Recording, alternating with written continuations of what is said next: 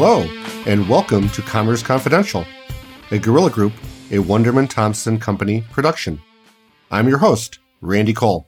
On today's episode, we're going to be talking about CDPs, or Customer Data Platforms, with my guest, Chris Rothstein. Chris is Head of Strategic CX Partnerships for Guerrilla Group and Wunderman Thompson, North America. Chris has over 15 years of experience in data, analytics, and digital commerce. He's certified in numerous data platforms and is co-chairman of the Wunderman Thompson professional community, House of CDP, which sounds like somewhere I'd like to spend a long weekend. So without further ado, let's get to it. Chris, thank you for being on Commerce Confidential. Hey, Randy. Thanks for having me. Oh, my pleasure. And let's start with the basics. I know that CDP stands for Customer Data Platform, but at a basic level, what is a CDP? Yeah, so, CDPs, they've kind of become all the rage in the last few years. A lot of acquisitions, a lot of things have happened. But at its core, CDP is software that will create an accessible and unified customer database that other systems can plug into, pull data in, push data back out. What this system is doing is helping companies organize and centralize their previously siloed data sources across the organization and then making that data accessible in a governed way for other internal systems within that organization to enhance customer experience, reach out to them better, and have a better overall brand execution. Most importantly, in today's world, a CDP is first-party data that you, as the brand, the merchant, the organization, own, manage, and maintain. Okay, but I can't be the only one that has this question. I, as a company, have invested considerable time and resources in our CRM platform. So what's the difference between a CRM and a CDP, and do I really need a separate system? Sure. It gets confusing because the big obvious is that they both have the word customer in them. And they're both pertaining to certain pieces of data, right? But at its core, what a CRM manages is the company's customer relationships in a manual fashion.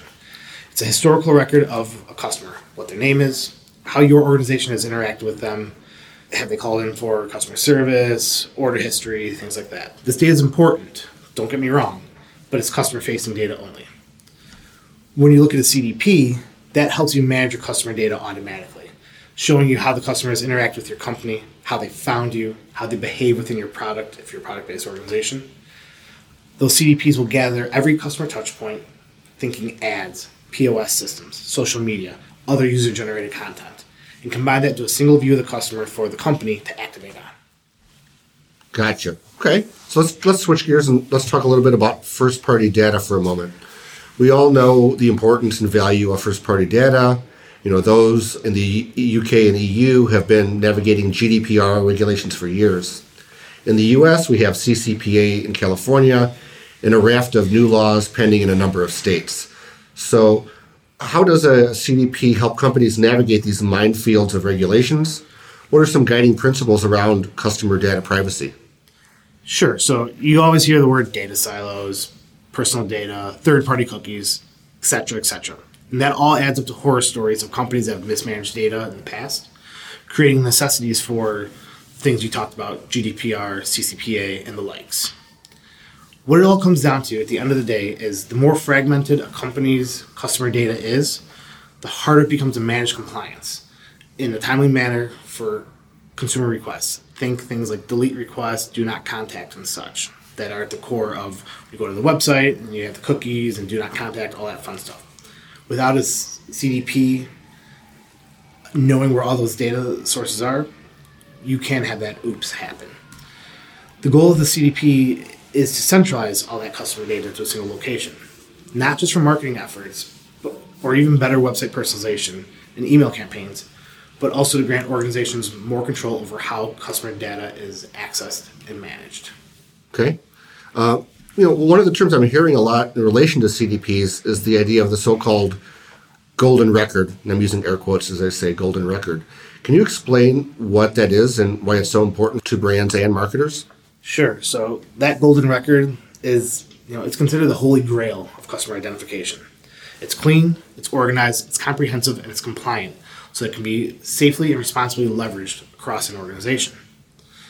This idea of the customer is nearly impossible to achieve without a proper CDP to match, cleanse, and consolidate data across numerous data sources the company can have. Even with the CDP in place, it takes ongoing work and governance to strive to reach the ideal state of customer identification. The other thing you can't forget is there is no set it and forget it. Tuning, business processes, governance, maintenance will always need to be accounted for. Gotcha.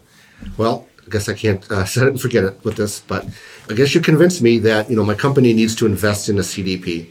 In that process, what should I be looking for in terms of features, functionality, interoperability, other things that I need to consider in the evaluation process? The needs of a CDP are going to vary by every company, every organization. And that, candidly, to me, is why there's so many different CDP vendors out there with their own flavor of what CDP is and how it best serves their prospective customer base. But to me, a CDP needs to be able to perform identity resolution, support data privacy, support business needs, build and identify audiences and segments, and activate for real-time personalization and messaging. Connecting to multiple products and services to either feed the identity profile or support different activation means is also critical, in my opinion. Okay. So, a few years ago, a large organization might have considered building their own CDP from scratch. Now, as you just mentioned, there are many enterprise-class options that have either been acquired or built by major players in the industry. We can't cover them all here, but can you give us a high-level overview of this ever-changing landscape? Yeah, the CDP has gone from the build versus buy to the Wild West of everybody spinning it up because they manage some piece of customer data to kind of settling down now. In the last 2 years, there's been that shift into what a CDP is. And if you look at the most recent Gartner Magic Quadrant on DXPs, every leader has acquired or launched a CDP in the last 2 years. So it's not going anywhere. And I think the build versus buy story is kind of becoming more difficult to have because they're making cost effective, they're bundling the licenses, they're doing a lot of stuff that going with your CMS or marketing automation systems, all that starts to make sense. Your largest SaaS platforms have created homegrown solutions or acquired companies in a proverbial arms race to enhance your customer experience and also hedge against the future of personal data. You talked about it, that third-party data is going away. Apple, Google, etc. have all put in policies to protect their users or have announced changes in the coming future that puts the onus on the corporation to responsibly collect and use data that has consent associated towards it. The CDP, to me, is that answer of how will I replace my third-party data sources, and the response of those leading software companies does confirm it. Good stuff. We packed a lot of info on CDPs in a little bit of time, so I really appreciate that. So let's switch gears as we, kind of head out of this, and I kind of want to wrap up with this. There's no wrong answers. Well, maybe there are, but probably not. In your opinion, what's the most overhyped or underhyped tech trend right now, and why? Go. You've influenced, to me, what that overhyped, underhyped trend is in a lot of the communications we've had over the past 6 or so months. And to me, it's almost a Trojan horse of a real-world application. People out there buying 6- and 7-figure NFTs of gifts, memes, etc. is a flex among the rich. But using the technology behind the curtains reveals the possibility of how a title of a car, a deed to a home, certificate of authenticity to an airplane part, or even a signed baseball card could be leveraged using this blockchain approach. The future of the NFT is something you wrote about last year, and the memes selling for the 600K is splashy clickbait, but proving that the technology can be a verified ownership trail reveals that true potential. Absolutely. Couldn't agree more. NFTs aren't going away, but I think long-term, the way they'll be used is going to be a lot different from what we've seen in the last, 12 to 24 months or so. Well, Chris, thanks again for joining us on Commerce Confidential. Really appreciate it, and we hope to have you back again soon. Happy to be here. Thank you again.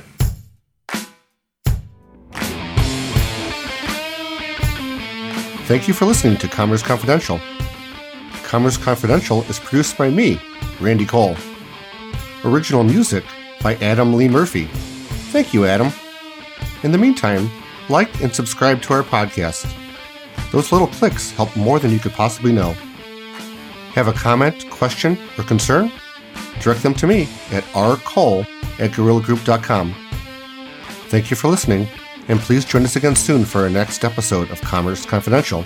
And in the meantime, remember,